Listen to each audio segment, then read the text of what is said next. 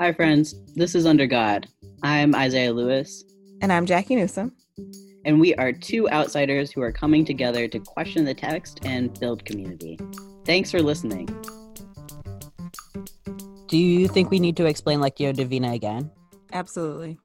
So what I understand this to be is a prayer practice, and it's a way to connect with God, to center yourself, engage in the biblical text, and sort of explore what you may be hearing from the divine. And this is a multi-step process. And the way we're going to do it is one of us each time is going to read the scripture, and then we're going to do some sort of what I'm going to call, because I'm a lawyer, issue spotting, things that jump out at you. What's happening here that is calling your name? And I think whatever speaks to you is a function of your life speaking to you, which is something that, who wrote Listen to Your Life Speak?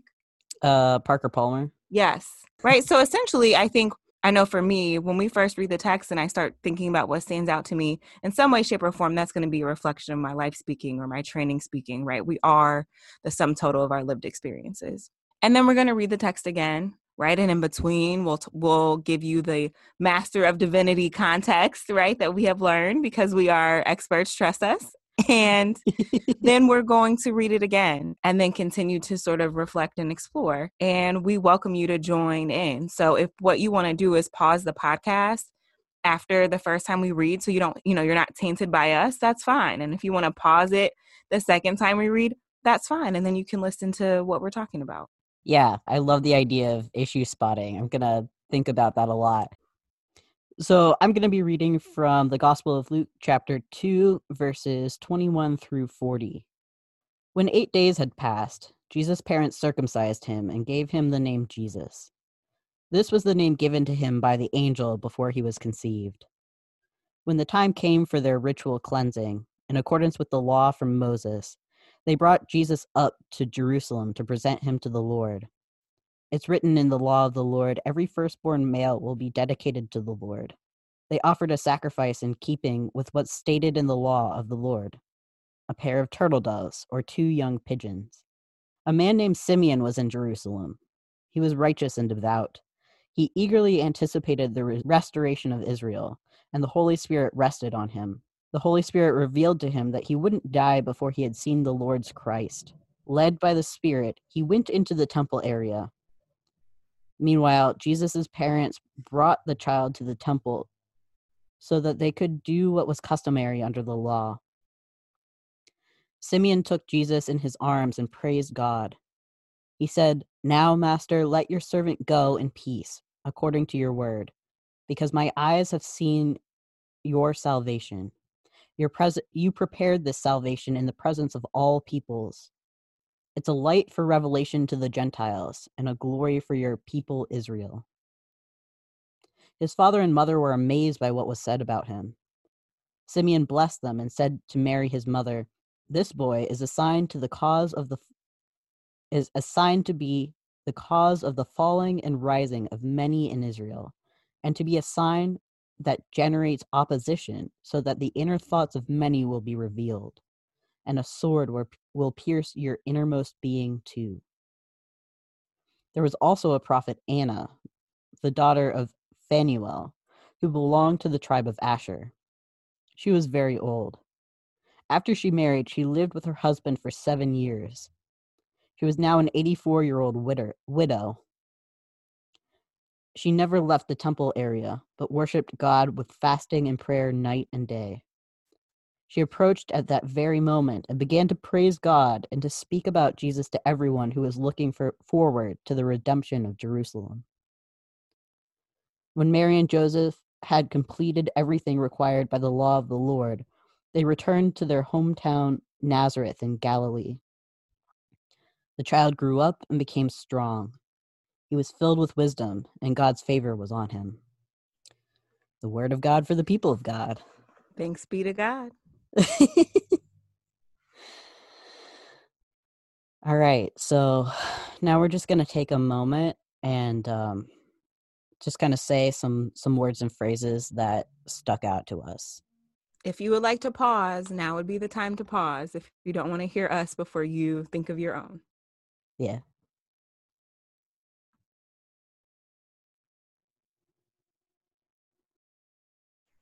The generates opposition stood out to me. Yeah. That felt like really strong language. Anna being married. I heard it and read it as Anna being married for only 7 years. Mm-hmm. And now she's 84. Those numbers stood out to me. Simeon took Jesus in his arms. Mary, like, speaking up stood out to me.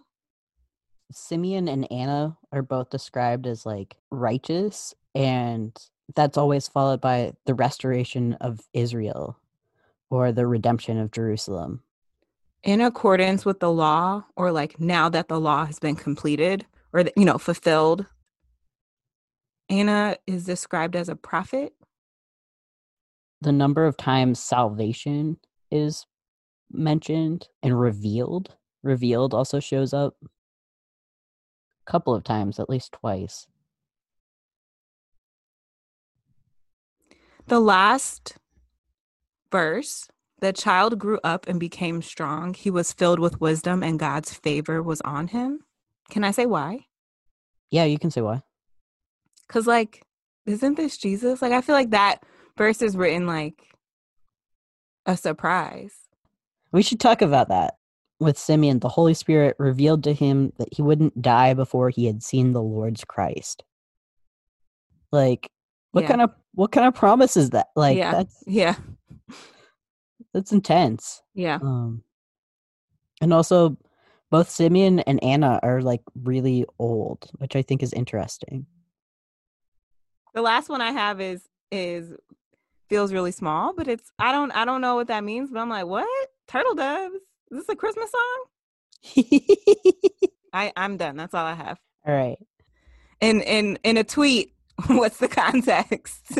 The gist of it is the early Christians who Luke was writing for felt like they felt disappointed because they thought Jesus was going to come and the world was going to end, and it didn't. And that felt like a crisis. And so what Luke is kind of trying to say to them is like that through Jesus, like God comes and acts in history, and the salvation happens that way. Not that there isn't going to be an end at some point, but like that the acting in history is the work of Christ's salvation. So let's take a step back, because I feel like what you're revealing may not be known. So folks, what you're saying is that Luke wasn't there when Jesus was 8 writing it down. Yeah, it's not a documentary. That's really important. You're right. This is being written around 64 CE, so like 30 years later. This is like second generation folks who are trying to remember and tell each other what the story of Jesus is and why it matters. And they're disappointed because they thought they were going to get snatched up to heaven and they weren't. And that's a crisis. And so now they're trying to figure out, okay, but like, who is Jesus? The author of Luke, who may not actually be named Luke, has a certain goal. They, and of course, I like to believe that perhaps some women were at the writer's table. They were trying to get a certain message across in light of the crisis that folks were in at the time they were writing, which again was different than the time in which they're saying these events actually occurred. And so that matters. There's something at stake for these writers. There's something that they're trying to get across. They have a goal. This does not mean that there is no divine inspiration, if that's something that is important to you. What this means is that humans were involved with the writing of this text. Word. Okay. So that being said, you want to read it again and then talk about it? Yes, hold on, let me clear my throat. So Luke chapter 2, verses 21 through 40. Yeah. When 8 days had passed, Jesus' parents circumcised him and gave him the name Jesus. This was the name given to him by the angel before he was conceived. When the time came for their ritual cleansing, in accordance with the law from Moses, they brought Jesus up to Jerusalem to present him to the Lord. It's written in the law of the Lord. Every firstborn male will be dedicated to the Lord. They offered a sacrifice in keeping with what's stated in the law of the Lord, a pair of turtle doves or 2 young pigeons. A man named Simeon was in Jerusalem. He was righteous and devout. He eagerly anticipated the restoration of Israel, and the Holy Spirit rested on him. The Holy Spirit revealed to him that he wouldn't die before he had seen the Lord's Christ. Led by the Spirit, he went into the temple area. Meanwhile, Jesus' parents brought the child to the temple so that they could do what was customary under the law. Simeon took Jesus in his arms and praised God. He said, "Now, Master, let your servant go in peace according to your word, because my eyes have seen your salvation. You have prepared this salvation in the presence of all peoples. It's a light for revelation to the Gentiles and a glory for your people Israel." His father and mother were amazed by what was said about him. Simeon blessed them and said to Mary, his mother, "This boy is assigned to be the cause of the falling and rising of many in Israel, and to be a sign that generates opposition, so that the inner thoughts of many will be revealed, and a sword will pierce your innermost being, too."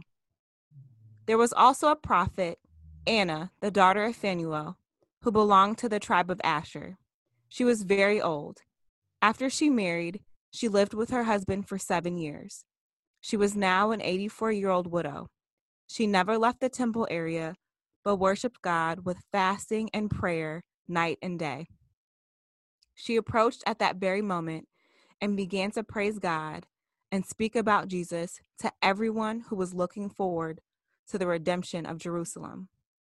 When Mary and Joseph had completed everything required by the law of the Lord, they returned to their hometown, Nazareth in Galilee. The child grew up and became strong. He was filled with wisdom, and God's favor was on him. The word of God for the people of God. Thanks be to God.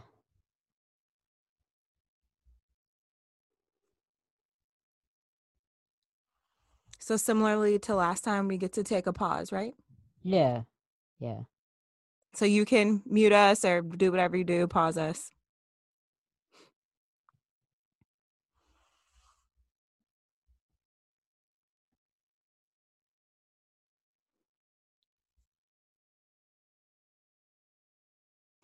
First of all, I want to call this man Simeon, and that comes from knowing someone whose name is Simeon. So just the pronunciation, I'm like dying to do differently. But looking at, and I think this may fly in the face of the commentary that I read in preparation for this reading, but in looking at, he was righteous and devout, and then the very next line underneath is the Holy Spirit rested on him, and the lack of definition of righteous and devout, but the presence of the Holy Spirit is really interesting to me. Because when we talk about, if we're invoking the memory of Moses, right? And if we're invoking the memory of folk in the Old Testament who engaged in grave errors that would put them, in my context, in cages, perhaps forever, right? When we talk about Moses killing a man. Yeah. And so the idea that I don't know anything about Simeon, I don't know anything about him, but he gets to be righteous and devout, and the Holy Spirit is on him. And the Holy Spirit is like making good on this promise. And I have no idea what he's done in his life or what he hasn't done. Right? We don't spend time on all of that. I have no idea how he's erred or failed, right? Yeah. All I know is that the Holy Spirit is on him and he's gotten the promise. Yeah. And he doesn't even see the works, right? He doesn't see Jesus healing and working miracles and feeding and dying on the cross and then rising again. He sees a baby. Yeah, He's and he's pooping on himself. Like, yeah, and he's like, I'm good. Like, I'm ready to die. Like, this is it. This is what I needed. And that's like that's enough for him. And in this way that feels like huge too. That there is this like promise that has been fulfilled for him. That like, yeah, God kept God's word to him. right. Like, yeah. But also like, I don't know, like Anna's really interesting to me too. Because like she's called a prophet, right? She's she probably got married around 14, something like that, had 7 years of marriage. So she was like probably roughly like 21, something like that when her husband dies. She's 84 now. So she spent like 6 decades in this temple, living her life, praying, fasting. She's living way longer than most people had any chance of living. And like she sees this baby too, right? And she like her response isn't to be like, all right, I can die now. But Anna goes around and she's like, I need you to know. Like, I need you to know that this kid is gonna bring about the redemption of Jerusalem. In my head, I have this image of her just going around and like shaking people in this way that like old women can sometimes just be very, very intense and like not care what you were about to do because she has something to tell you. And I don't know, like I wonder how these two people kind of receiving this baby who you're right is just like he's just laying there, like maybe pooping himself, maybe sucking his thumb or whatever, like not worried about it. But like these two people are receiving him in these really kind of dramatic ways. And now, so I don't know the answer to this, so I need your help. But what's this is making me think of is when the women are at the temple, Uh-huh. and I believe the sort of interpretation that the women were the first at the temple, the first to know Jesus, or at the tomb, the first to know Jesus rose, and then they are in charge of telling everybody else. Yeah. Right. And so seeing a woman at the beginning of the story telling people about who Jesus is, and then women, if you will, at the end of the story, air quotes, being the first to tell people who Jesus is. Mm-hmm. It seems interesting to me. So you brought up earlier the turtle doves, right? Teach me about the turtle doves.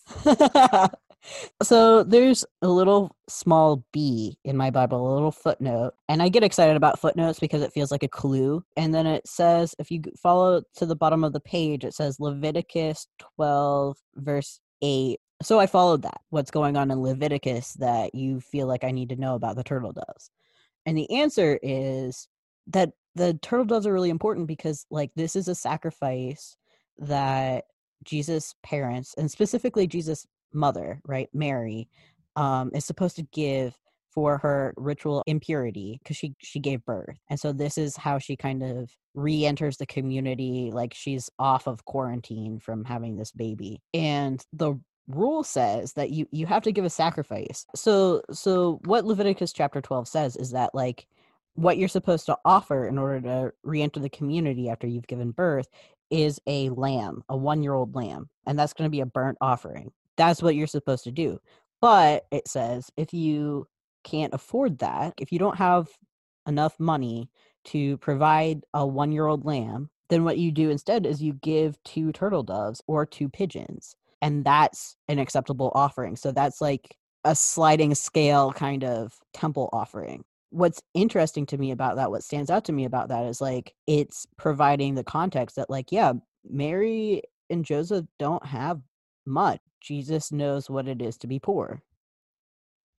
I've heard pastors talk about Jesus is poor, and then I've heard pastors challenge just how poor Jesus was.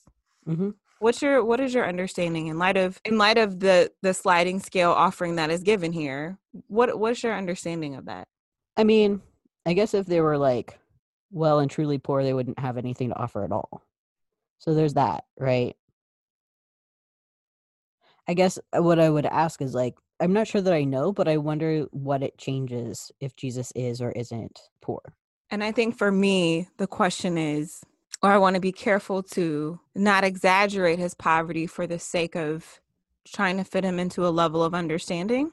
I don't want to have to ever be dishonest in order for him to be an ally / co-conspirator / someone who understands. I get right. And this is my own thing and my own complexity is like, as someone who grew up economically middle class, what does that mean about my positioning to the poor? And to the extent we engage with Ada Azazi Diaz and sort of charity versus solidarity, who is a mujerista theologian, right? Can I engage in solidarity even if that's not fully my lived experience?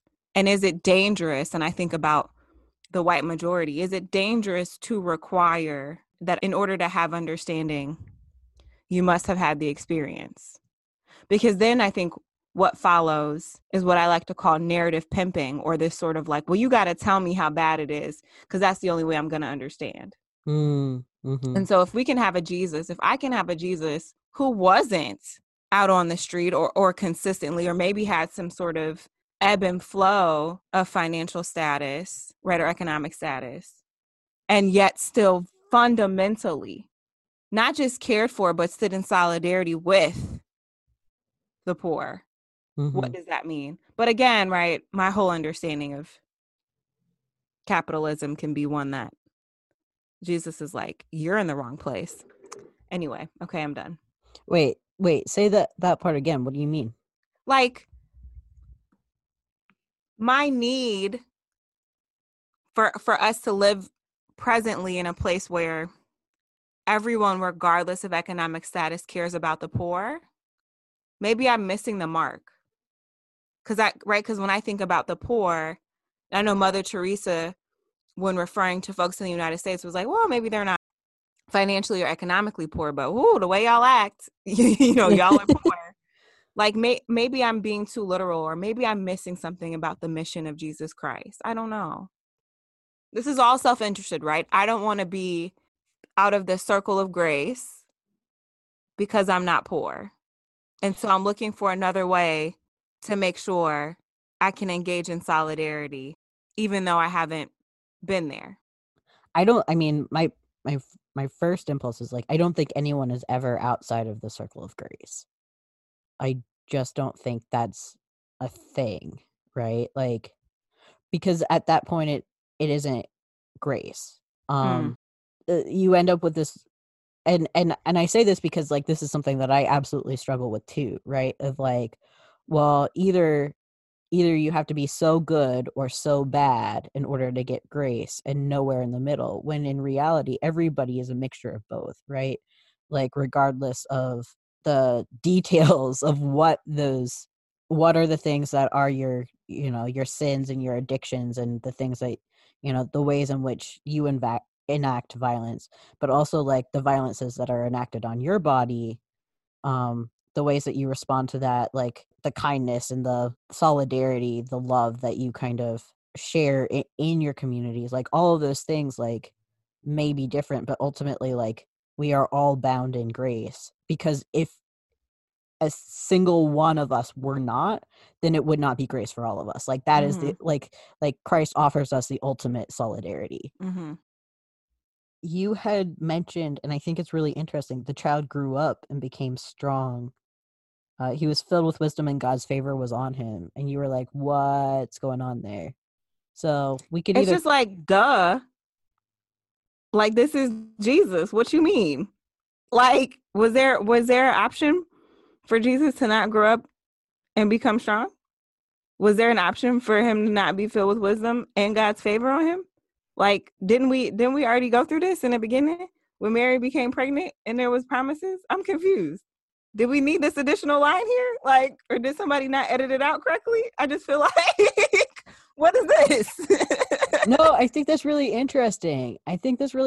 Because in the church that I've been going to, one of the things that we end up talking about a lot, which in other churches I not really experienced, is like the goodness of like human freedom, right? And like if Jesus obviously humans have the ability to choose bad things and do all the time, like all the time. But like that, like God wants to have a relationship with us, and in order for us to have a relationship, that relationship is consensual, right? Like, and so in order for there to be consent, you have to have the ability to choose otherwise. You have to have the ability to choose to do something else. And so like if Jesus is God but is also like a human baby who then like grows up, Jesus has to have a choice, has to have a learning process of what does it mean to be you know, kid in this community and now a teenager and now an adult, and read all the scripture and, you know, get that in him. Like if he just had that somehow in his brain to begin with, he wouldn't be human because he wouldn't have to learn. And that's such a big part of growing up, you know? If Jesus is going to come to be with us, to live with us and experience what it means to be a human, he has to have choice. And it seems like here, like he's filled with wisdom and God's favor is on him, but like he's growing and learning and continually choosing, like, okay, like I will follow God in a way that we still sort of have to do ourselves. So that's what I made of it for me. Okay, no. It's how, No? like, no. Okay. Not no, you're wrong, because yes, I actually think you're right to the extent that there's any opportunity to be right in a very subjective context. um, I don't want that. Why? Because I want my Jesus to like have been this super baby with muscles already.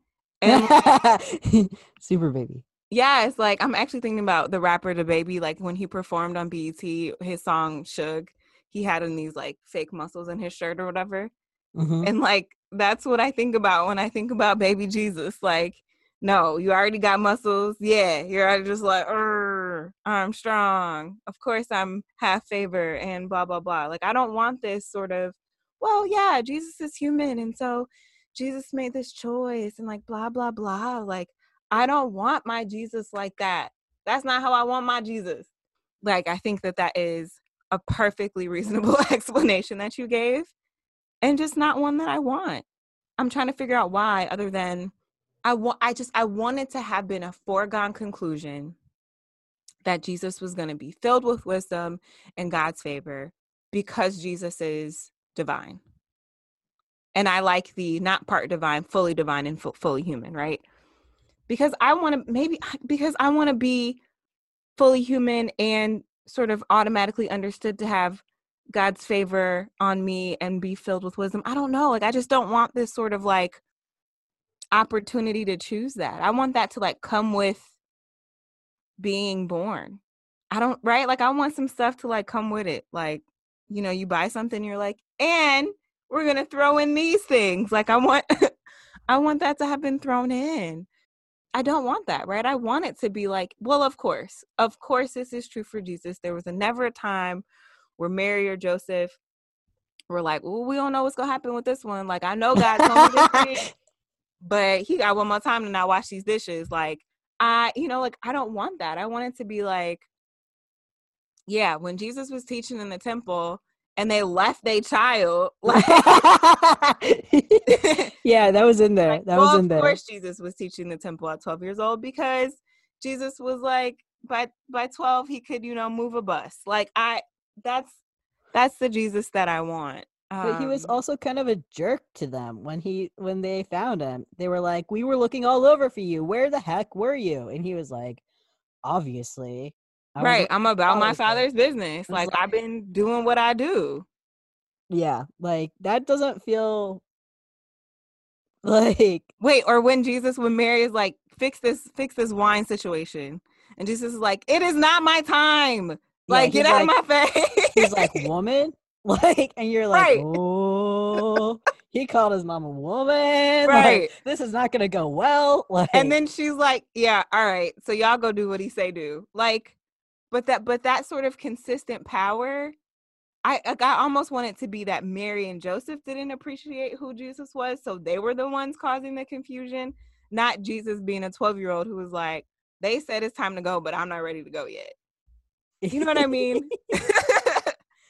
So yeah, that's just my 2 cents in the line. Yeah, no, I hear you. And it's something that I've kind of been, I mean, anybody who has been in my church can attest to the fact that this is something that I also like stresses me out. But like I don't think it's either Jesus had God's favor or he was human, right? Like, I don't know if this makes sense, but like you can have God's grace and not choose it, or you could have God's grace and choose it. And like that makes a big difference in how you live. But it's like God doesn't love you less if you are hurting lots of people or whatever. But like how you respond to God's love once you kind of get it, like that tends to like change how you live. So I think the problem that I have is like I don't like the choice aspect, mostly because it makes me uncomfortable, probably like the poverty aspect. Because then I think about the men and women that I pass every day walking to work at the public defender's office. There's a big convention center downtown Philadelphia, and it's like a overpass, I guess is how you describe it. So it's a little bit warmer under there, right? It's a bit darker under there, aka like less sunny in a way that like could protect you from the elements sort of thing. And there are folks sleeping under there, right? They have their blankets. Sometimes people come up and give them food. Did they pick or not pick grace? Did they not? Like, how do we end up in that situation? And so I think, and this is coming from someone who has this seminary degree, right? Who spent 3 years, who grapples with the text and knows better than to engage in this bad theology. But when we talk about choice like that, what did Dr. Scheib call it? Like your embedded theology. Yes. Yeah. My embedded theology is like, so is that how you ended up here? Because you picked something wrong? You know, like that is where I get to. And I feel like that is why I try so hard, or my interest or my bias in rejecting that notion. Do you get what I'm saying? Yeah, I do. I Fix hear it, you. Isaiah. Yeah, no, that stuff's real deep. Like that's deep. And I think that's sort of what the good news is here, is that like it's not a question of like God choosing or not choosing Jesus, right? It's not a question of God choosing or not choosing you based on what you did, right? Like I don't think it's saying that. I don't think Jesus was like, I don't think God would have chosen Jesus less if Jesus was like, I'm not going to go die on that cross. But I think that like, and I absolutely do not think that people who are living out of housing, right, didn't pick right, and that's why they're there. That's not a thing. God does not love you more if you have more money. God is not punishing you with illness. God is not, you know, that's not a thing. But we have been sort of, I think, tacitly taught that. Like we've like, you didn't come up with that on your own. I didn't come up with that on my own. Right. So the scripture, what is it? I've never seen the righteous forsaken. Uh-huh. It's like, what I have every day. What you mean? Why are these people on the street? What are you talking about? Right? Because to me, it's like either they're not righteous or they have been forsaken. Yeah.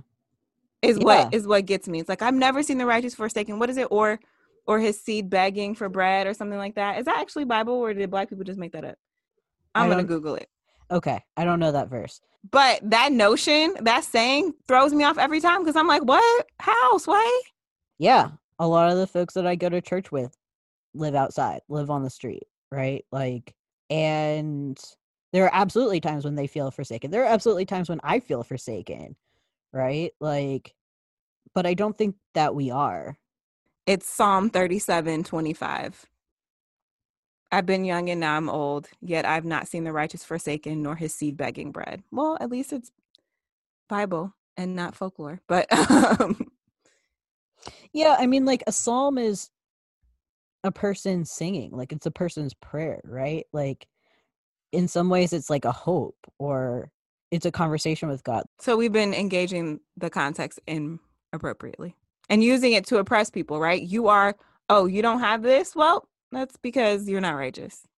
Right. I mean, like, if that were the case, like, Jesus is born to like a young woman in a small town in a conquered place and has to like go on the run because people want to kill her baby, right? Like, that sounds pretty forsaken, but that's how like Jesus shows up.